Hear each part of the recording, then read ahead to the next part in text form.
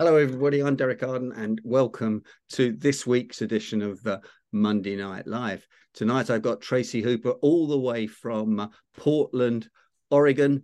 Tracy's a friend of Monday Night Live and has been on the show a number of times. We always learn things from Tracy, and we're looking forward to learning a lot of things today. Tracy's latest book is called New. The New Hello, and I'm just going to read a little bit of details of Tracy from the back of the book. Tracy's an inspirational professional speaker and founder of the Confidence Project, such an important issue. She's been a TV news reporter, anchor, producer, and voiceover professional. Tracy's real company culture got all that wrong, but we never worry about that. She'd never do that, or she'd get sacked. Where people are more confident and work together. Tracy coaches executives who want to elevate their professional presence. Welcome again, Tracy. We're so delighted to see you with us. Tonight, we want to talk about words. Words are just so important, words that create energy, words that where we lose energy. Thanks for joining us, and tell us all about the language we use.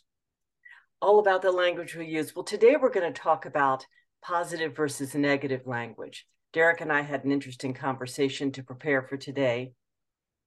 And we talked about how in everyday language we hear people say, "How are you doing? Not too bad," or "Not bad for a Monday," or "I'm hanging in there." What are some other negative words that you've heard, Derek, that get under your skin, that don't encourage positivity? Don't worry. What really annoys me is that younger people who say, you say thank you, and they go, "That's okay," or "No worries." Yes. And I try and give them some coaching on it, but it doesn't work. They think I've gone mad. I'm some old guy who's lost the plot. And of course, don't worry. No worries is what Australians say all the time. I don't know if people say that in the USA. Yeah, well, we've adopted it from Australia for sure. You hear people say that all the time. What I'm noticing is that there are some hidden negatives inside everyday conversations. For instance, how often do you hear people say, "Let's see if we can't compromise"? Well, what does that mean? Let's see if we can't compromise. That implies that the person you're talking to may be difficult. The clear positive would be, "Let's find a compromise. Let's see if we can compromise on this." Nod your head if you've heard that expression. Let's see if we can. I don't disagree. I don't disagree, but my point is, well, that's assuming that implies that we really don't disagree with someone, but what we're going to say is way more important. I don't disagree, but my point is, it's stronger to say, "I agree with you," and I would add, or "I see what you're saying, and I'll add this." Can you all see the difference? It's subtle, but I think I believe the more positive we can make our language, the more people will compromise with us, the more people will listen to our perspective, will want to have a conversation with us. Here's another one. You're not wrong. Many countries are on the brink of recession. Who says that? You're not wrong. I mean, that implies that they're not really wrong, but I'm more right than they are. It's stronger to say, "You're right," and I'll add on to that, "I see what you're saying. Here's my perspective." This is subtle, but I've often said this to Derek. Some people wake up in the morning and think of their to-do list. I wake up in the morning and think of words to use and words to lose lists. I'm always adding on to them. And I've noticed these hidden negatives and the opportunity for clear positives. And when you have those clear positives, it gives people a chance it elevates everybody in the room. It lets people know that you honor their point of view. It acknowledges people, and it establishes trust. If someone says, "You're not wrong," I think, well, do they understand what I'm saying? If they're agreeing with me, why don't they simply agree? I think, Tracy, first of all, they're very negative people. And then when you study neurolinguistics, and we did a couple of sessions, didn't we, on NLP a year or two ago, if you say, "I don't disagree," people, before they have to take the negative off first and then analyze the positive. So it's like saying, don't think of a blue tree. If you say, I don't disagree, they're actually using the word disagree, and you are not wrong. Well, you're wrong, but you're not wrong. So, Right. so I know we're playing on words, but these words are very important and can be used in embedded commands. And some of the people on here know all about that, but only a few. Sorry, I interrupted you. I just wanted to come and talk about the negative before the positive. I appreciate that. I love the idea of you don't want people to think about a blue tree. You say a blue tree, they're going to think about it. It reminds me of, as a parent, you know, it takes 7 positive comments about your child to negate 1 negative one. Wow. And that's when you think about how often we correct our children as they're growing up. A woman who I admire said one time, catch your children doing something right. Don't always catch them doing something wrong.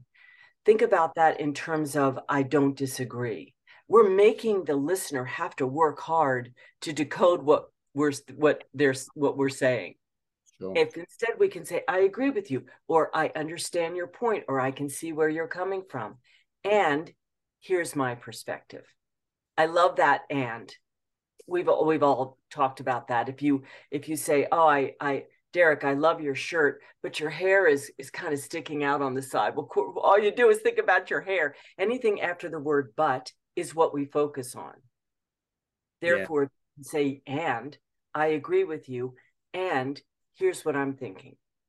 It's strong. There you go. Hidden negatives and clear positives. Now, what about swearing? What about swear words? It seems to be quite macho in 2023. Swear. You hear it more and more on television this side of the Atlantic, and the programs we get from you. I think you call it the F-bomb. Where does the well, let's talk about it. You all put in the chat box how you refer to this. I refer to these as curse words, foul language, crude, coarse. What do you call? And Derek told me you all call them swear words. I call these weak words. This shows when people use swear words, in my view, it shows that they don't have a strong vocabulary. Think about all the words we can use in the English language, or any language for that matter. And we have to pick a handful of gross, uninspiring words. Have I missed any? Crude, foul, coarse, swear words. Anybody else?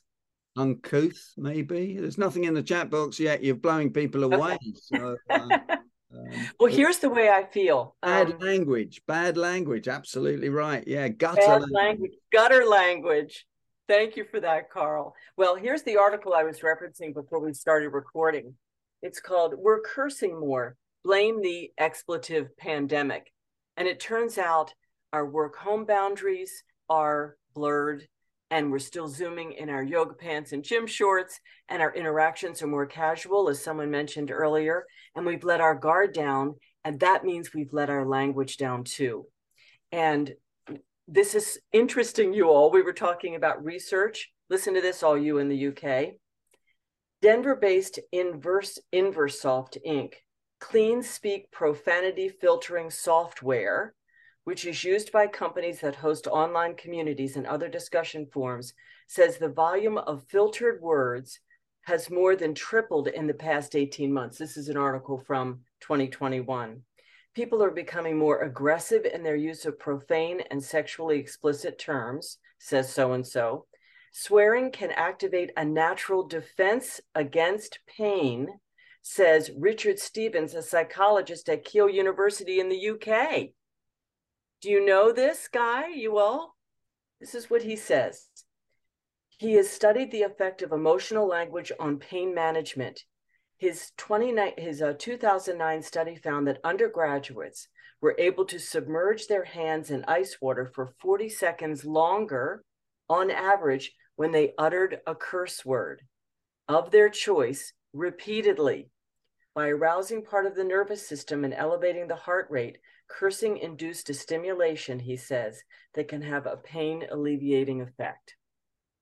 I had read that, or something similar to that. Yeah. And I think I might have agreed with it in a way, because I do remember being very stressed several times working for Barclays, and I could watch my own language. I could hear my own language deteriorating at that point, and I felt better for it. I had a good swear, and then I moved on. I don't think right.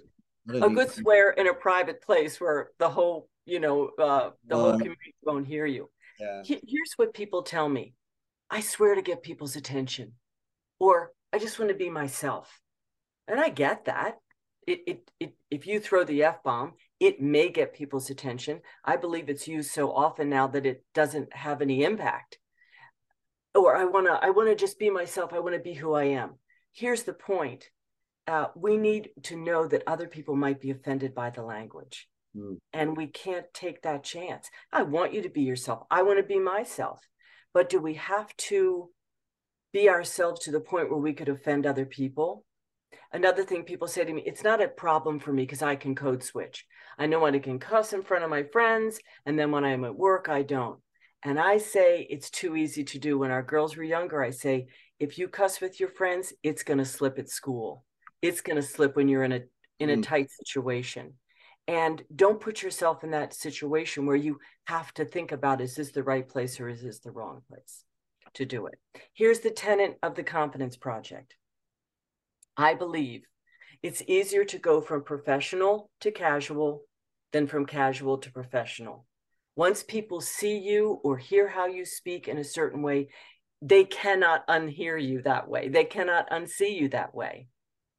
And therefore, I err on the side of professional, and I don't cuss. I have done it once. I was giving a presentation for a big organization.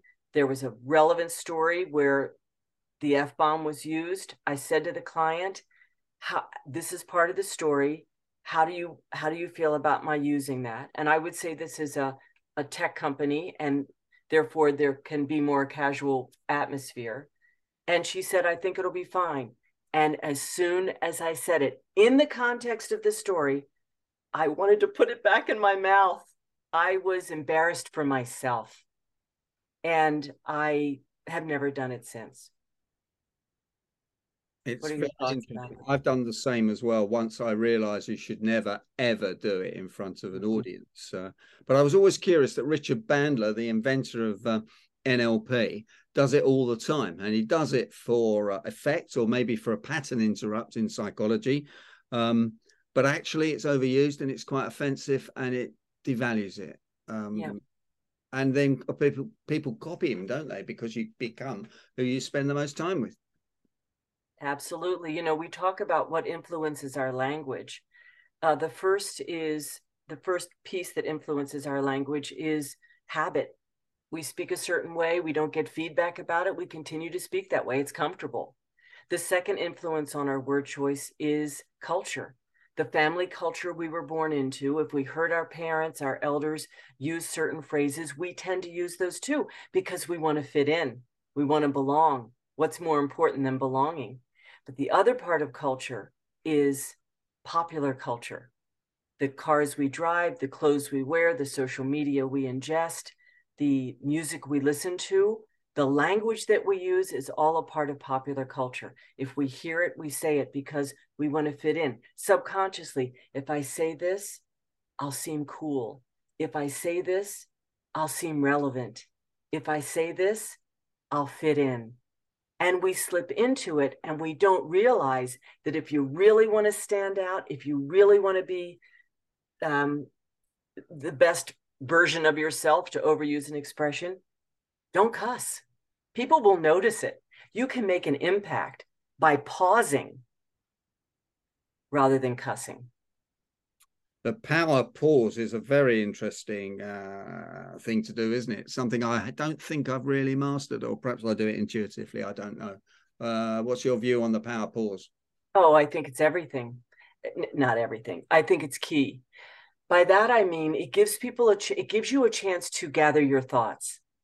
And it also gives the listener a chance to process what you've just said or get ready for something you're going to say. We always think about a comedian. Before they deliver a punchline, they pause. We can't wait to hear what they're going to say. Therefore, if you are if you have those words in your vocabulary that are fillers, like, sort of, kind of, those are hedges. If you use those kinds of words, then you can hold yourself back right before you say it and then pause and say what you're going to say. I'm a pretty good presenter versus I'm a good presenter. Pretty is one of those words I love to remind people of. How often do we say, I'm pretty good at negotiating. I'm pretty skilled at taking a complicated situation and simplifying it. I'm pretty prolific. I'm a pretty prolific writer. What does that mean? A pretty prolific writer. Either you are or you aren't. Absolutely. Take out that word pretty. That's a hedge that I'm digressing here, Derek, but that's the power pause. That's great. I tell you what, put in the chat box if 10 is fantastic, on a scale of 0 to 10, if someone devalues the word good by pretty, what does that make the statement on a scale of 0 to 10 in your opinion? In the meantime, we'll keep going. Nancy. Tracy. Goodness me, what's the matter? I'm losing the plot here. That's fine. My sister-in-law is Nancy. I take that as a high. Well, that's why I said it. Or maybe it's Nancy Lotz Taylor you're thinking about. Let's move on to chapter 6, or is it chapter 7 in your book, where you actually talk about words to lose and words to use. I know you've mentioned some of them, but can we pick up a few more? Yeah, I would love to talk about validators. Oh, yeah. Validators, fillers, and hedges you talked about, didn't you? Well, hedges are words that we use because we don't want to come on too strong. We don't want to seem like we're aggressive. Right. Heaven forbid, assertive. We use words like just. I just have a quick question. I'm just circling back. That's code for I'm circling back to see if you got my email that I sent you 2 weeks ago, and I wish you would please respond to me. Take out that word just. I'm circling back to ask you. I'm wondering about. We don't need to justify what we're saying. But here's another hedge that I think is really important that we don't often think about, and that is lucky. I was lucky to get this job. I was lucky to book this client. I was lucky to get the interview with, or the conversation with Damian Lewis. I was lucky to be, luck, as Seth Godin says, luck is not a strategy. Luck is finding a parking spot, a sweet parking spot when you're in a hurry. Luck is going to the grocery store and everything you need is on sale. Luck is winning the lottery. You're not lucky. You have, no matter what your profession, worked hard to get where you are, make those relationships, continue to grow. That's not luck. That's a hedge I want people to lose. Couple of things there. 4 out of 10, 7 out of 10, 6 out of 10, 5 out of 10, 5 out of 10, 7. Call that an average of 6. Alex says it's context sensitive. Of course it is, but pretty devalues good. That's why I asked the question. So if good was a 7, it seems to have devalued it. Luck defined as when preparation meets opportunity. All the time, you won't be lucky unless you prepare or labor under correct knowledge. I came across that a number of years ago and always remembered it. Fantastic. Spot on. I stopped you in flow. Sorry. Let's talk about validators. I love validators because validators are words that we use because we want to make sure people are following along, that they're getting what we're saying. Therefore, we say things like, phrases like, I don't like to use word things. Patricia Fripp would get me for that. What is that thing? They use phrases like, is that okay? Do you know what I mean? Am I being clear? Does that make sense? Do you see what I'm saying? How often do you hear that? And look at my body language. Does that make sense? Am I being clear? And that is a validator. We want people to follow along. We want to make sure they're getting it. But the words to use are, instead of saying, does that make sense? You can say, do you have any questions? And somebody talked about context. Of course, context is key. I was giving a presentation at a large law firm here in Portland. And one of the senior partners said to me, look, we're in family law.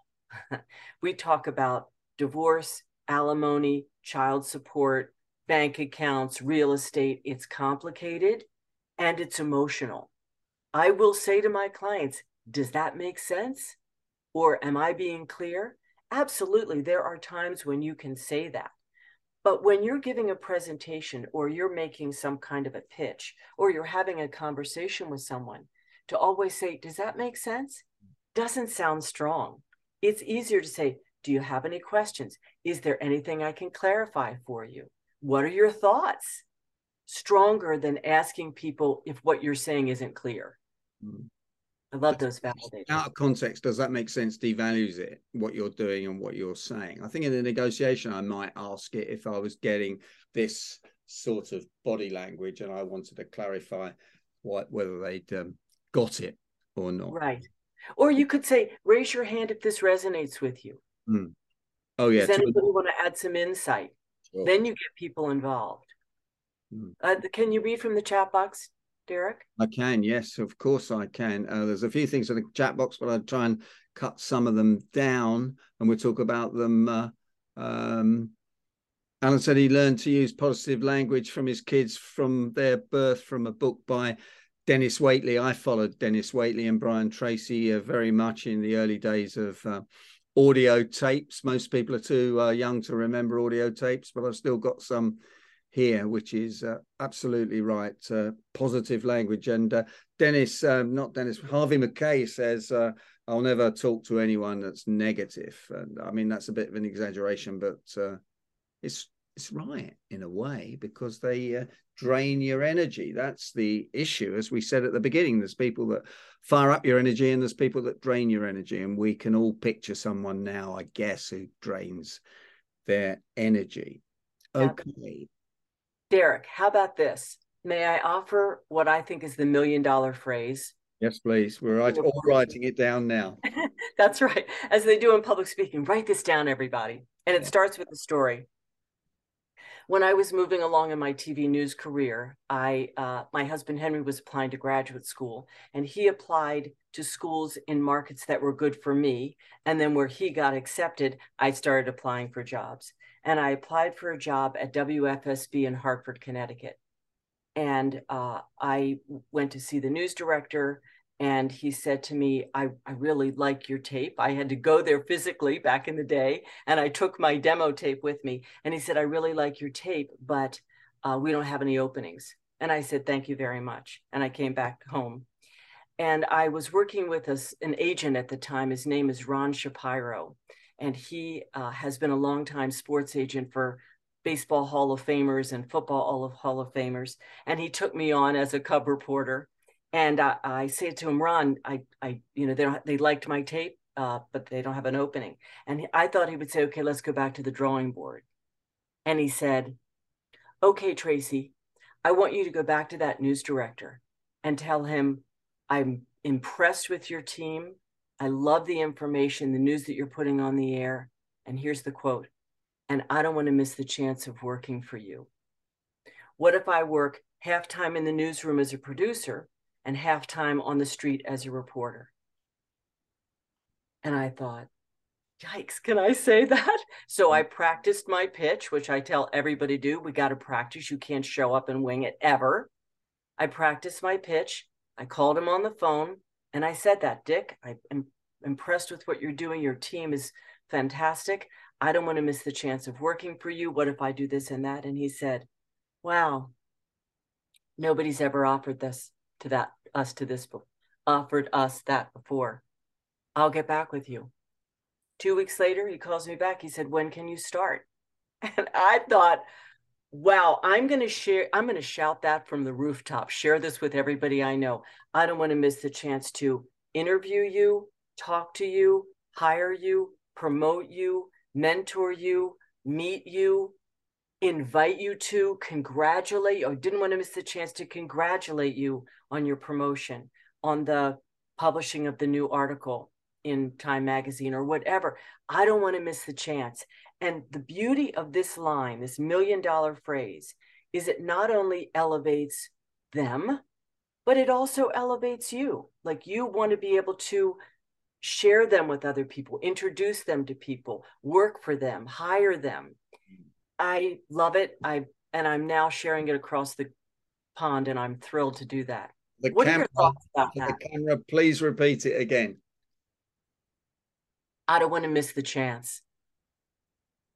I don't want to miss the chance to talk with you, interview you, hire you, congratulate you, personally invite you to. I don't want to miss the chance. Fabulous. Now, in the last few minutes of the program, I want to turn to when you were a news anchor. The thing that makes me cross over here is the negative news. It seems to me that a lot of news programs want to open with the power of three, and every one of those three has to be an emotional situation, which makes me feel negative. But it seems to play on minds. Why is that? Why can't the news programs start with a positive message? Because as we say in the news business, then and now, if it bleeds, it leads. People are attracted to the negative. They want to know what bad is going on. I remember in when I was a reporter, we used to do something. If there wasn't any news going on, we would cruise for news. We would get in the news vehicle, the photographer, videographer, and I, and drive around town looking for news. Now, you don't have to do that anymore because social media lets you know in real time everything that's happening in the world. But, and you know, it's interesting because I wanted to be a hard news reporter. I thought I want to have the lead story every night. And I would get it occasionally if I were covering a trial. They would lead with me. I'd be outside of the courtroom. But for the most part, you all, I did human interest stories because that's who I am. I'm a positive person. I'm good at encouraging people to talk about themselves or something that's going on in their world. And I remember having a conversation with myself. You are who you are. Let other people do the hard news. You can do it, but it's not your sweet spot. And I often had the story at the end of the newscast, which I hope people hung around long enough to hear. But that's what suited me. I encourage you to. This is what I do. We get the Sunday New York Times, and I read the front section, of course. I read the business section or the opinion section. And then I give myself a break. Then I go to the section where they're talking about arts and entertainment, where I can find out what interesting plays or movies or lectures or books have been written. Give yourself that break in between all the hard news that we need to know. We need to know about the economy, and we need to know about the war in Ukraine, and we need to know about homelessness or unemployment, but not 24/7. Give yourself a break in between all that hard news and give yourself something to celebrate. Now, Tracy, we talk about body language and you talk about nasty resting face in your book. And I've just put everybody on gallery view to see how many nasty resting faces we've got. We don't have any, I think. We've got a lot of people smiling. I don't know whether that was because of what I said, but what do you mean by nasty resting face? And I have heard it referred to as something else as well, this side of the pond, but I'm not going to mention it. That's right. It has an acronym. We'll avoid that. It's funny you should say that, Derek, because I have magazines. Well, here's a picture of the Wall Street Journal. You recognize this guy, Stephen Colbert? I don't, but everybody else will, I'm sure. Yeah, he's a late night talk show guy. He doesn't really have a nasty resting face here, but he has kind of a non-committal, distant, I would say vaguely interested expression on his face. And that is a part of our popular culture. Look at magazines, look at billboards, watch any kind of commercial on television, and you'll find people who have this distant kind of like look on their face. I refer to that as a nasty resting face. It means I'm too cool. I'm trying to act like everybody else. And I think there's nothing better than a pleasant resting face, which is slightly upturned cheeks, right? You have a slight smile. It's not a big smile. You have engaged eyes. You use your eyebrows. When you raise your eyebrows and you lean in, that lets people know that you're interested. I'm following along. I'm curious about what you have to say, versus this cold, distant, nasty resting face. And it's very apparent on Zoom because people are sitting there listening or not. And as a speaker, you get a lot of energy from other people in the room. Tim Durkin is nodding his head. He's smiling at me. I appreciate that. We need to do that for every Zoom call we're on, because it's hard enough to be a speaker, and then you have to be an expert about some subject. You want people to follow along and feel like you're getting feedback. So avoid that nasty resting face. Use your eyebrows, open up your eyes, lean in, a slight smile.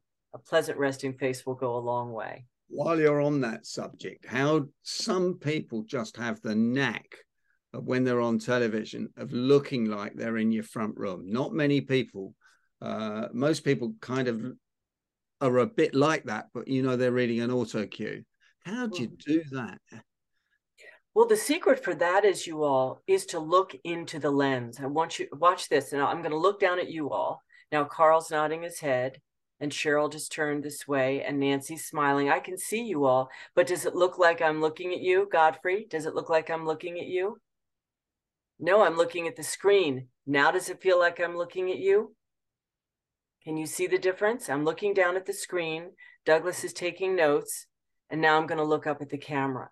This is a technique. I remember as a news reporter, I said to Pete Greer, one of my idol, whenever the assignment editor said, Tracy, you and Peter working together today, I thought, oh, it's going to be a great day, because he was such a good videographer.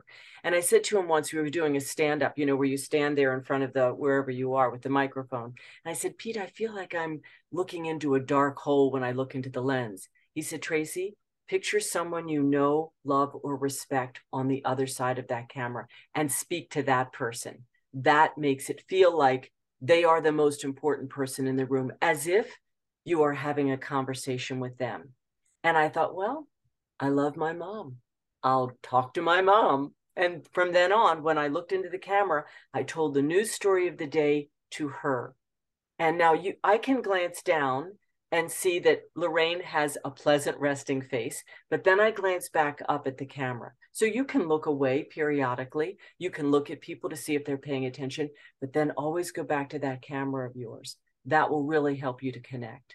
Before we come to your last bonus tip, before we finish it, there's a couple of quotes in the chat box, which I must mention. Carl says, your vibe attracts your tribe. I've never heard of that one. Thank you, Carl. I'll be using that shortly. And Andrew Plumage says, on the news, the maxim in news is, if you're not scared, you're not doing your job properly as the reporter.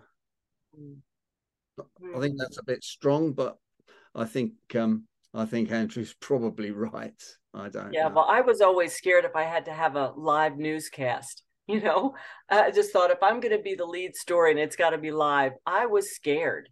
And it didn't matter how well prepared I was, or how many good sound bites I had, or how strong the story was. When it's live, it's nerve-wracking. So I'm with you, and I'm with you there, Andrew. So the bonus tip, Tracy, before we come to the end of the show, for us all for 2023, although we'll get you back towards the end of 2023. You won't escape from us. Thank you. It would be my great pleasure.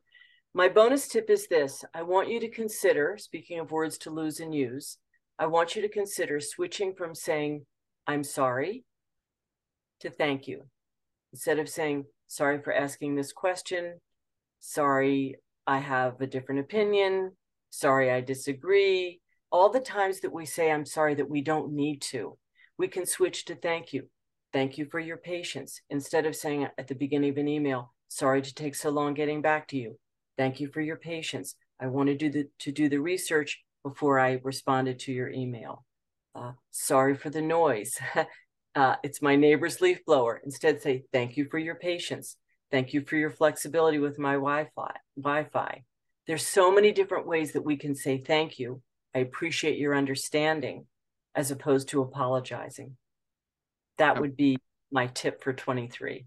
Absolutely brilliant. Now, in London or some parts, some cities in the around the world, if you bump into someone or move out the way, you generally say sorry in case he's got a shotgun or bigger than you. So I've noticed that since we talked before, that I say sorry to people when I probably don't need to, but it's self-preservation, I think. Well, it could be, or you could say good morning. You could say good morning. If two people headed for the same, if you're headed to the same door with somebody, instead of saying, oh, sorry, you could say, after you. If you're going into a crowded elevator, instead of saying, oh, sorry, you go first, sorry, you could say, I have a meeting that starts in 5 minutes. Would you mind if I went ahead of you? Thanks very much. All kinds of ways that we can, is the word deprogram ourselves, unprogram ourselves to stop using certain words. And I will leave you with this too, Derek, and everybody. Be kind to yourself. Psychologists tell us it takes 30 days to build a habit or to break one. Therefore, if you want to lose the word sorry habitually, of course, if you've made a mistake, if there's been a misunderstanding, absolutely apologize. If you want to express empathy, I'm sorry this is happening for you. What can I do to help you? That's a perfectly appropriate way to use I'm sorry. But if you want to break the habitual way of if somebody bumps into you and you apologize and you'll say thank you instead, give yourself 30 days to do that. Then you can move on to the next word or phrase. That's absolutely fantastic, Tracy. Thanks very much. How do people get hold of this book? Is it available on Amazon in the UK? It is available on Amazon in the UK, and I also have the audio version, which is now available. I figured as a voiceover person, I should voice my own book. So here it is. And this is the way I encourage you all to read it. Look at the table of contents, pick a chapter that sparks your interest and read that chapter. You don't have to read it from beginning to end. Of course, every author would love that. But do what works for you. If you're interested in words to use and lose, that's chapters 6 and 7. If you're interested in confident conversations, that's chapter, I don't know, maybe 10. I can't remember. You'll find it. But pick a chapter that interests you. Tracy, thanks so much for joining us. I'd like to ask members of Monday Night Live to give you the usual round of applause in the normal way, please. Thank you, everybody. Lovely to see you.